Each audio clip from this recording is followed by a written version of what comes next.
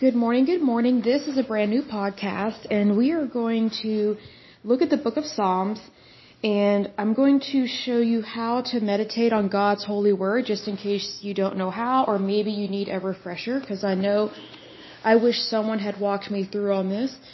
But I will say this, the number one thing that's going to help you understand God's holy word is to read His holy word, and you need to get a good Bible.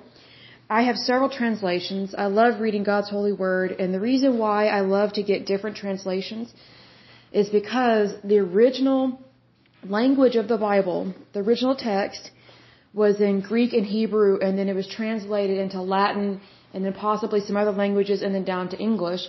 English is a dead language, meaning it's not really a language that is used to translate into other languages per se. So that's why it's good to get multiple translations, but I am using it's called the New International Version Bible, and it is the NIV Leadership Bible, and it's reader to leader in 15 minutes a day. I love this Bible. So far, it has been really wonderful. It gives great insight. I also like how it gives timelines because I like historical data because I love documentaries. And so we'll go ahead and start with the book of Psalms, and I start with the book of Psalms because it is one of my favorite books ever since I was a little girl, and it's one of the easiest books to understand God's love. And it's just very comforting because, the book is Psalms, but they're also written in a form of a song, as an SONGS. And it's one of those things that sometimes these are written in kind of a melody type fashion, and other times it's written more poetically, and other times it's written just in a kind, loving manner, but not necessarily to stringed instruments. Because sometimes all these psalms, it will say to be sung a certain way, or you have, like for example in Psalm 8, it says, for the director of music according to Gittith, and I'm not sure if that's how I'm supposed to pronounce that because I haven't seen that before. But it says that is probably a musical term. And it says a Psalm of David. So a lot of these were written to comfort the heart. And I think this is something that we could all use, whether you believe in God or not. I think this is a great way to comfort your heart and to give you hope in your life. If you do believe in God, for sure use this along with your prayer life.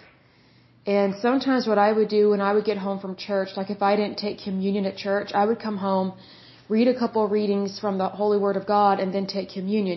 You can incorporate God's Holy Word into your life. So let's take a look at the first Psalm. It said, blessed is the one who does not walk in step with the wicked, or stand in the way that sinners take, or sit in the company of mockers, but whose delight is in the law of the Lord, and who meditates on His law day and night. That person is like a tree planted by streams of water, which yields its fruit in season, and whose leaf does not wither. Whatever they do prospers. Not so the wicked. They are like chaff that the wind blows away. Therefore the wicked will not stand in the judgment, nor sinners in the assembly of the righteous. For the Lord watches over the way of the righteous, but the way of the wicked leads to destruction. So here's how I look at a psalm like that. I look at it line by line or verse by verse, or first thing I do is I sit and meditate. What is this psalm speaking to me? What is God trying to tell me through this psalm? So over the years, the Holy Spirit has guided me in different things through this particular psalm. Because every time I read God's holy word, I learn something new. That's what I love about this book. It is wonderful because it's even though it's a book, it's not dead. It is a living, breathing document and testament of God's holy covenant with us, His word, His promises, and His love for us. So it's living and breathing. It's still alive. And you know that because of how God loves you. So let's take a look here. It says, blessed is the one who does not walk in step with the wicked, or stand in the way that sinners take, or sit in the company of mockers. Right there, the first thing I thought of was to be careful who you keep company with. And I remember when I was in high school, there were some people that, they may have seemed funny, but they were not good people to be around. They just had a very kind of disturbing, twisted sense of humor, like so much so that it wasn't even funny at times. But I just thought, is that really who I want to be around? And those teenagers, they got into really weird forms of trouble. And I was like, I don't want to be associated with people like that. Like, if they can't act normal, then I don't want to be around that. And you're probably thinking, well, they're teenagers. Well, I think a lot of adults give permission to teenagers to act however they want when they shouldn't. Teenagers are still minors in the eyes of the law. And what some teenagers need to know is that there are some laws that if you break, you will be tried as an adult. So it's important that you be careful who you hang around, who you listen to, and if you have children, if you have teenagers, you are the adult. And it's important that you train them in the right way. That doesn't mean get a Bible and just beat them over the head with it. It means just day by day, step by step, training them in character building attributes. That is really important for young people. And it says, but whose delight is in the law of the Lord, and who meditates on his law day and night. Now, some people might read that literally and think that, you've got to lock yourself in your room and read your Bible all day, every day, and never leave your house and not be a part of society. That's not what that is talking about. When it's talking about taking delight in the law of the Lord, that means you're taking delight in his protection of you. He guards and protects you. And it really comes down to that you know that your Heavenly Father is good and true and that he loves you. The next part is meditating on his law day and night. Well, that, like I just said, doesn't mean just only reading his word and never reading anything else. What that's talking about is knowing God's holy word and having it in your heart and knowing and believing in the goodness of God. Because, for example, when I'm going for walks, I walk anywhere from 3 to maybe 5 miles a day, and that's not including the running that I do because I'm training for a marathon. But there are a lot of times that when I'm walking or running, I'm meditating on God's holy word in my heart, or I'm praying to God. Because you don't have to be kneeling by your bed to pray. You don't have to, make a huge amount of outward signs of prayer to pray. If anything, that's the direct opposite of what we're supposed to do. When we pray, and we really want to have a one-on-one, and it's a serious one-on-one with God, we're supposed to go to a prayer room, or you can go to your upper room, as it says in the Bible, and, or your closet, and just meditate and be alone with God. And talk to him, have a serious conversation with him. A good relationship is one that is not haughty, meaning you're not doing it just to be seen. So it's important that your prayer life be private. That doesn't mean that, hey, if you're out and about and you need to stop and pray for a moment, then for sure stop and pray. But the most common way that I am praying is I'm praying while I'm cooking breakfast. It's just a silent prayer within my heart. I'm not making a big to-do. Yes, I'm scrambling eggs. Yes, I'm baking bread and toasting toast and having bacon. And other times I'm praying while I'm driving. And it's just a soft prayer within my heart. It's not some big to-do. I don't always have music on while I'm praying. I don't always have a particular prayer music or prayer song because I love all different kinds of music. I've tried to do the whole prayer music thing and just listen to one type, and it drives me nuts because I want to listen to everything. As long as it's not extremely vulgar, I like all different kinds of music. So I don't pigeonhole myself into one way of thinking or one way of praying. Another way that I pray is I pray while I'm walking. And I love that because it's, people just say, oh, well, I don't pray, I meditate. Well, technically, prayer is a form of meditation. And if you're meditating, you need to make sure that you're meditating on the right things. And the right things are everything that is good and holy and true and that come from God. So, because I look at it this way, God will always lead you in the right direction. I've learned over the years to not rely on my own thinking. I need to rely on God. And it took me a long time to understand that because I thought, well, I'm an adult. I'm supposed to know how to live my life and do those kinds of things. That's not what that's talking about. Yes, God wants us to be full-grown adults, not act like little toddlers or little kids. But what it means to completely rely on God is that you rely on God in that stage of life. Like when I was a child, if I was to completely rely on God, I would be looking to him for food, water, and shelter all the time. But when I was a child, my parents were helping to provide that. So then when I became a teenager, which mind you, my relationship with God was not very good for many, many years. Probably the first 20 to 30 years of my life, it was very tumultuous. It was not the best. I would have moments of happiness, but I'm closer to God now than I ever have been, and I'm 37 years old. And I'm very thankful for that. And so, when you're a teenager, you might be relying on God to help you pass a test. Things like that. When you get into college, you might rely on God to get you home safely because you were drinking too much, which more than likely the Lord will try and tell you, don't drink and drive and don't ever drink like that again. In college, you might be having God help you with your test and to help you graduate. When you get out of college, your next assignment might be to get a job, a good full-time job. So you might go to God and ask Him for help to help you get a really good full-time job. And then, maybe you might want to get married. So you would go to God to ask you, or you might go to God to ask Him to help you find a spouse. Because I have dated for years and years and years. I'm not married. I do want to get married someday. I just haven't found the right guy yet. So what I learned, it took me a long time to realize this, was go to God with that request, because He can find me the right man. The right man that's just for me, and that, we'll have a wonderful, loving relationship and a wonderful, very blessed marriage. And when I say super blessed, I don't mean like being super religious and that we're just going to sit and read our Bibles all day. I actually don't want that at all. I do read my Bible, and I hope that whoever I marry, likes to read a Bible. But, I would be open to marrying someone that's either atheist or agnostic at this point in my life, because Christians, at least the ones I've been around, sometimes they can be really extreme. And I don't always enjoy being around them. Like the kind of Christians that I enjoy being around are ones that are not Bible thumpers. They're not there to shame and blame. And I've learned just from my working experience as a business consultant that the number one people that I enjoy being around are people that are atheists or agnostics, because they're not religious. They're not browbeating you. I think Christianity, it is a wonderful religion, and I do believe it is the one true faith. What I don't like is when Christians take it to the extreme and they use it as a way to condemn people, when that's not our job. We're supposed to bring people to Christ, not push them away. And I've learned, I really just want peace in my life.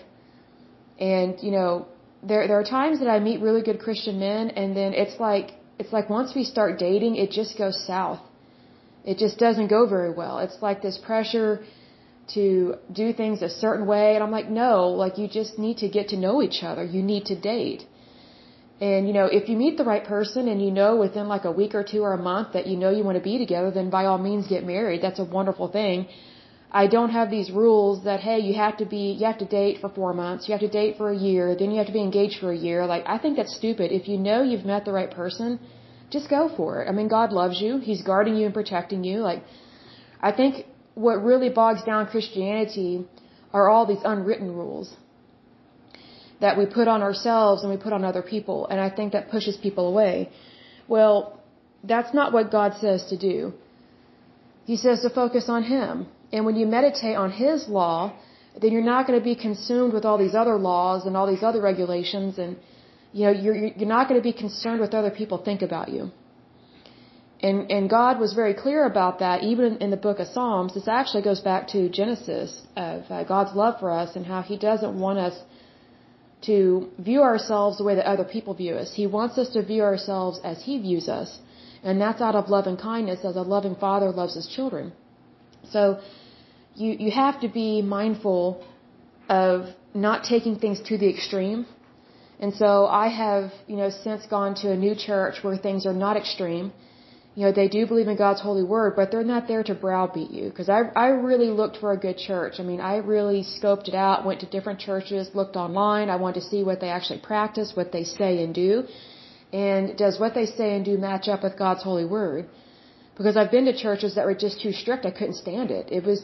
There were some churches that were so strict, it was like a cult. And some of them were practicing a cult. And I was like, well, I'm not staying here for sure. So, but let's go on to the rest of the psalm.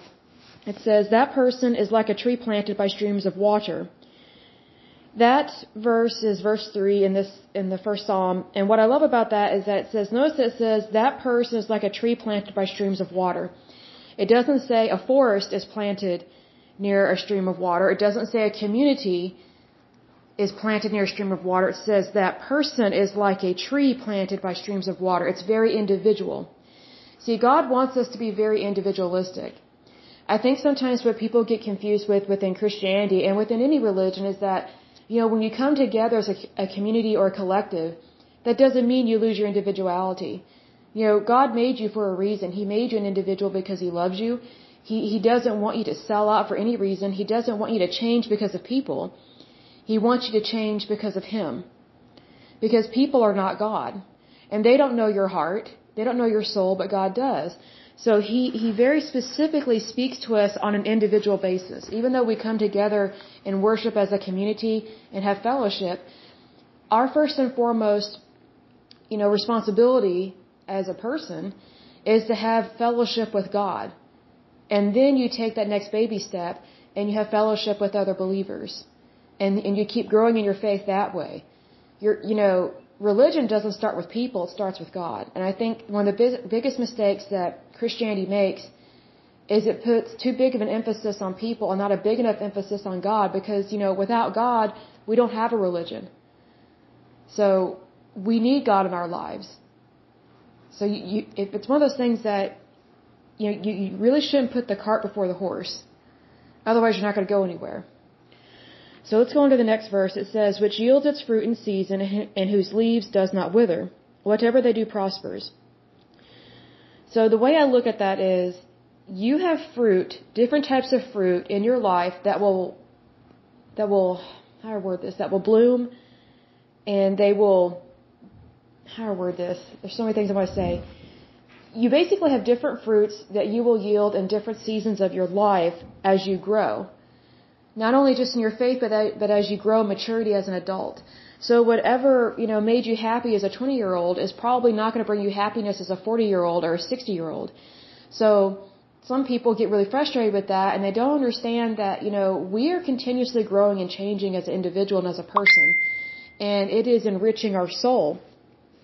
And the way that it enriches our soul is that we are not staying stagnant. We are continuing to grow closer to God. And the way that you grow closer to God is that you change as a person. And that you long to see Him. You long to be closer to God. But as you grow older, you long to be closer to Him in a different way, if that makes sense. But then it goes on to say, not so the wicked, they are like chaff that the wind blows away. I've learned that wicked people, evil people, not very good people, bad people, however you want to word it, because there are different types of evil and there's different types of bad people. Not all bad people are evil. Some bad people are good people, they just make extremely bad decisions, but there are some people that they really are evil and wicked right down to their core because they choose to be that way. But what it's talking about here is that the wicked, basically God's not going to put up with really bad behavior like that.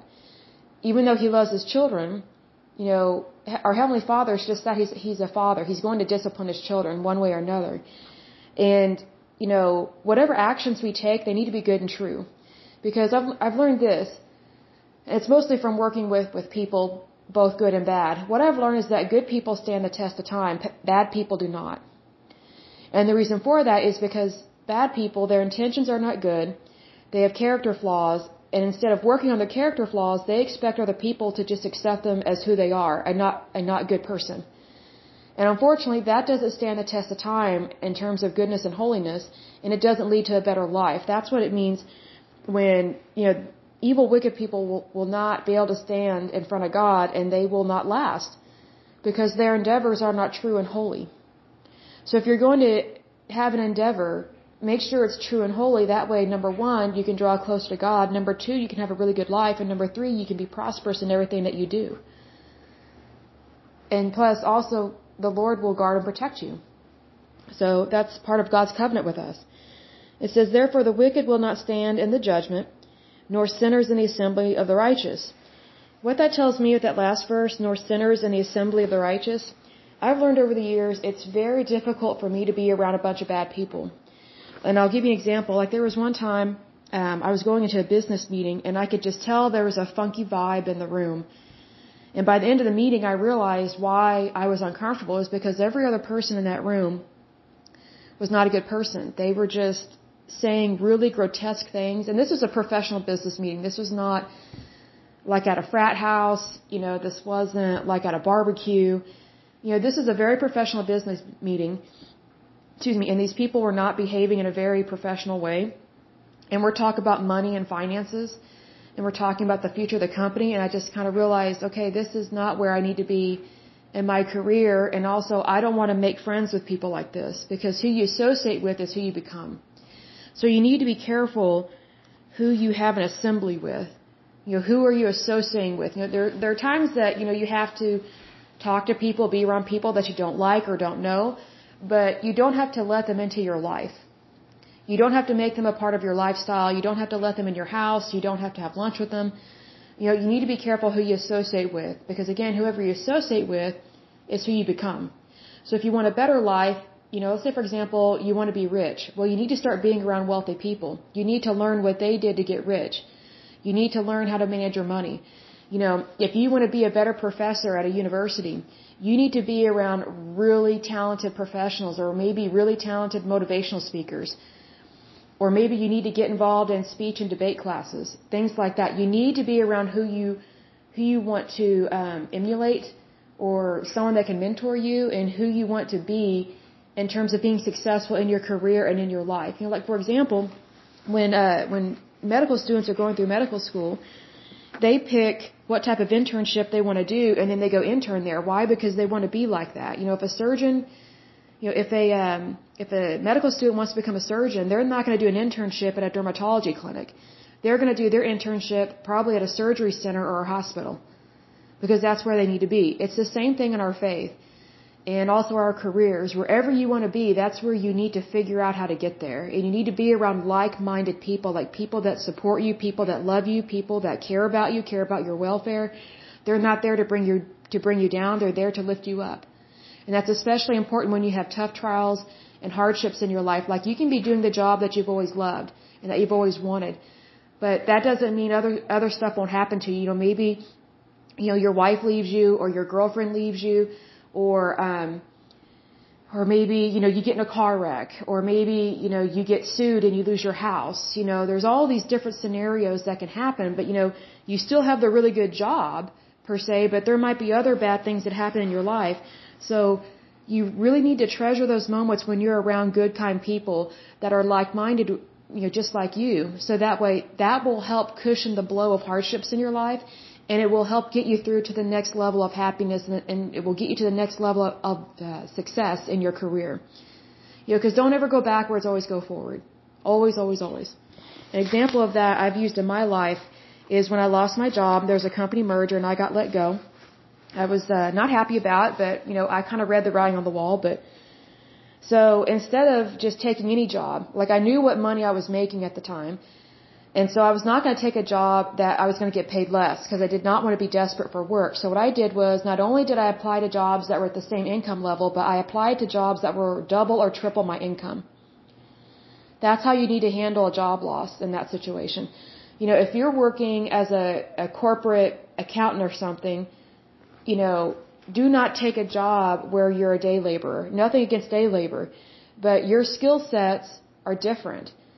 And whenever you take a job that is not within your skill set and below your skill set, and I don't mean that in an arrogant or pompous way, whatever job you take after you get let go pretty much defines where you're going next.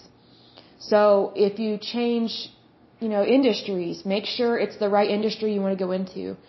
If you're having to take a job because it's lower pay, make sure it's temporary. Make sure, you let your employer know, hey, I need this job because I need to support my family while I'm here.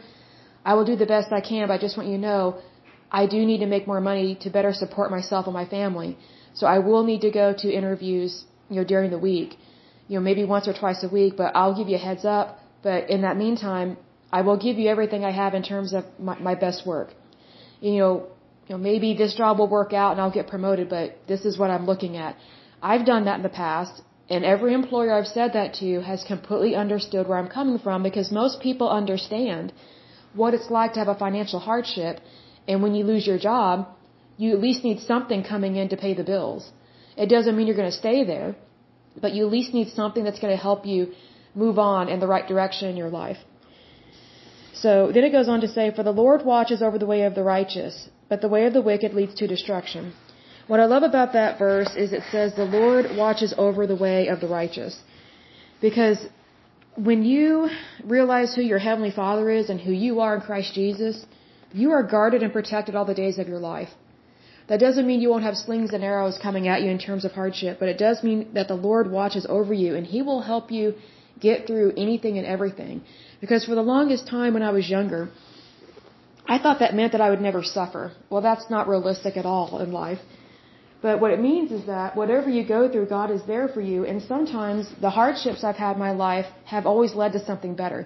That doesn't mean that God set us up for failure, not by any means. God doesn't want destruction in our life. He doesn't want death, disease, hardship, or, lack of money. No, He doesn't. He's not the person that orchestrates that. That's not what God does. God is a very loving Father. He gives us free will in this world, which also gives free will for some bad things to happen. But they're not from God, because everything that comes from God is good and holy. And when I learned to look at the good things, because I was always focusing on the bad. I was like, why is this happening? This is ridiculous. Why can't my life get better? And so once I focused on the good things, focused on what I have, what I currently have, and what I want, then things got tremendously better. I wasn't focusing on the bad. I wasn't focusing on the hardship. Then I realized how much I actually was blessed and that I don't need to worry about anything. So when you focus on the good, that doesn't mean you're ignoring the hardship. It means you're dealing with the hardship in a very positive, good manner. And you're going to push through it a lot quicker than if you were focusing just on the bad events in life. And I'll give an example. If all you're ever doing is watching the news and, letting your brain take in all this horrible, horrific news every day, all day, multiple times a day, what kind of mindset are you going to have and what kind of life are you going to have? What kind of conversations are you going to have with people? You're not going to be a very positive individual. You're not going to have very positive conversations. And more than likely, you're not going to be a very positive person to work with or to go out with. So flip that coin, change your life, stop watching the news all the time. I look at it this way. If a catastrophe happens, I will get a text on my phone. Other than that, I don't ever turn on the TV unless it's to watch something that I want to watch from back in the day, from 10 or 20 years ago. I don't watch a lot of current stuff because sometimes it's just too negative and I want to focus on the good because I want good things in my life. So that is the end of this lovely podcast. I pray that you have enjoyed it. If you would like to submit feedback or have a question or concern or, you just want to have a prayer request or something, be sure to email me. There's a link on my podcast website. You can send that to me directly. So until next time, I pray that you have a wonderful week, and I pray that you're very happy and blessed in everything that you do. Amen. Bye-bye.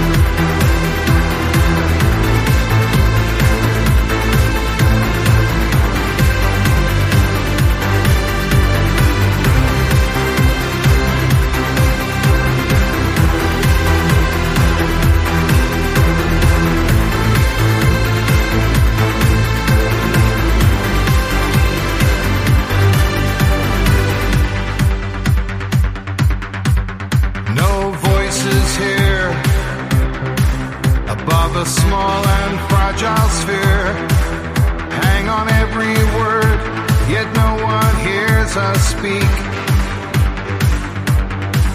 So it's only left to ask, is change too great a task?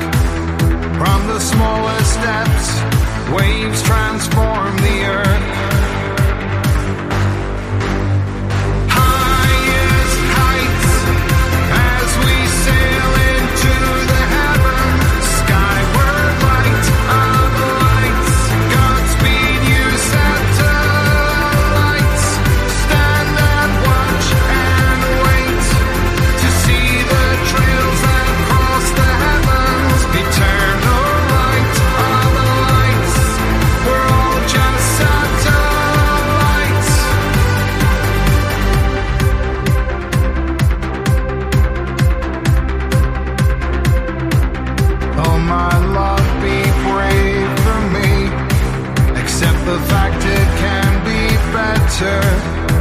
Don't let this world go down without a fight. And I still hold a firm belief that we borrow from our children, and we pay the price in this life or the next. Highest heights as we sail into the heavens, skyward light of the lights, Godspeed you satellites. Stand and watch and wait to see the trails that cross the heavens. Eternal light of the lights, we're all just satellites.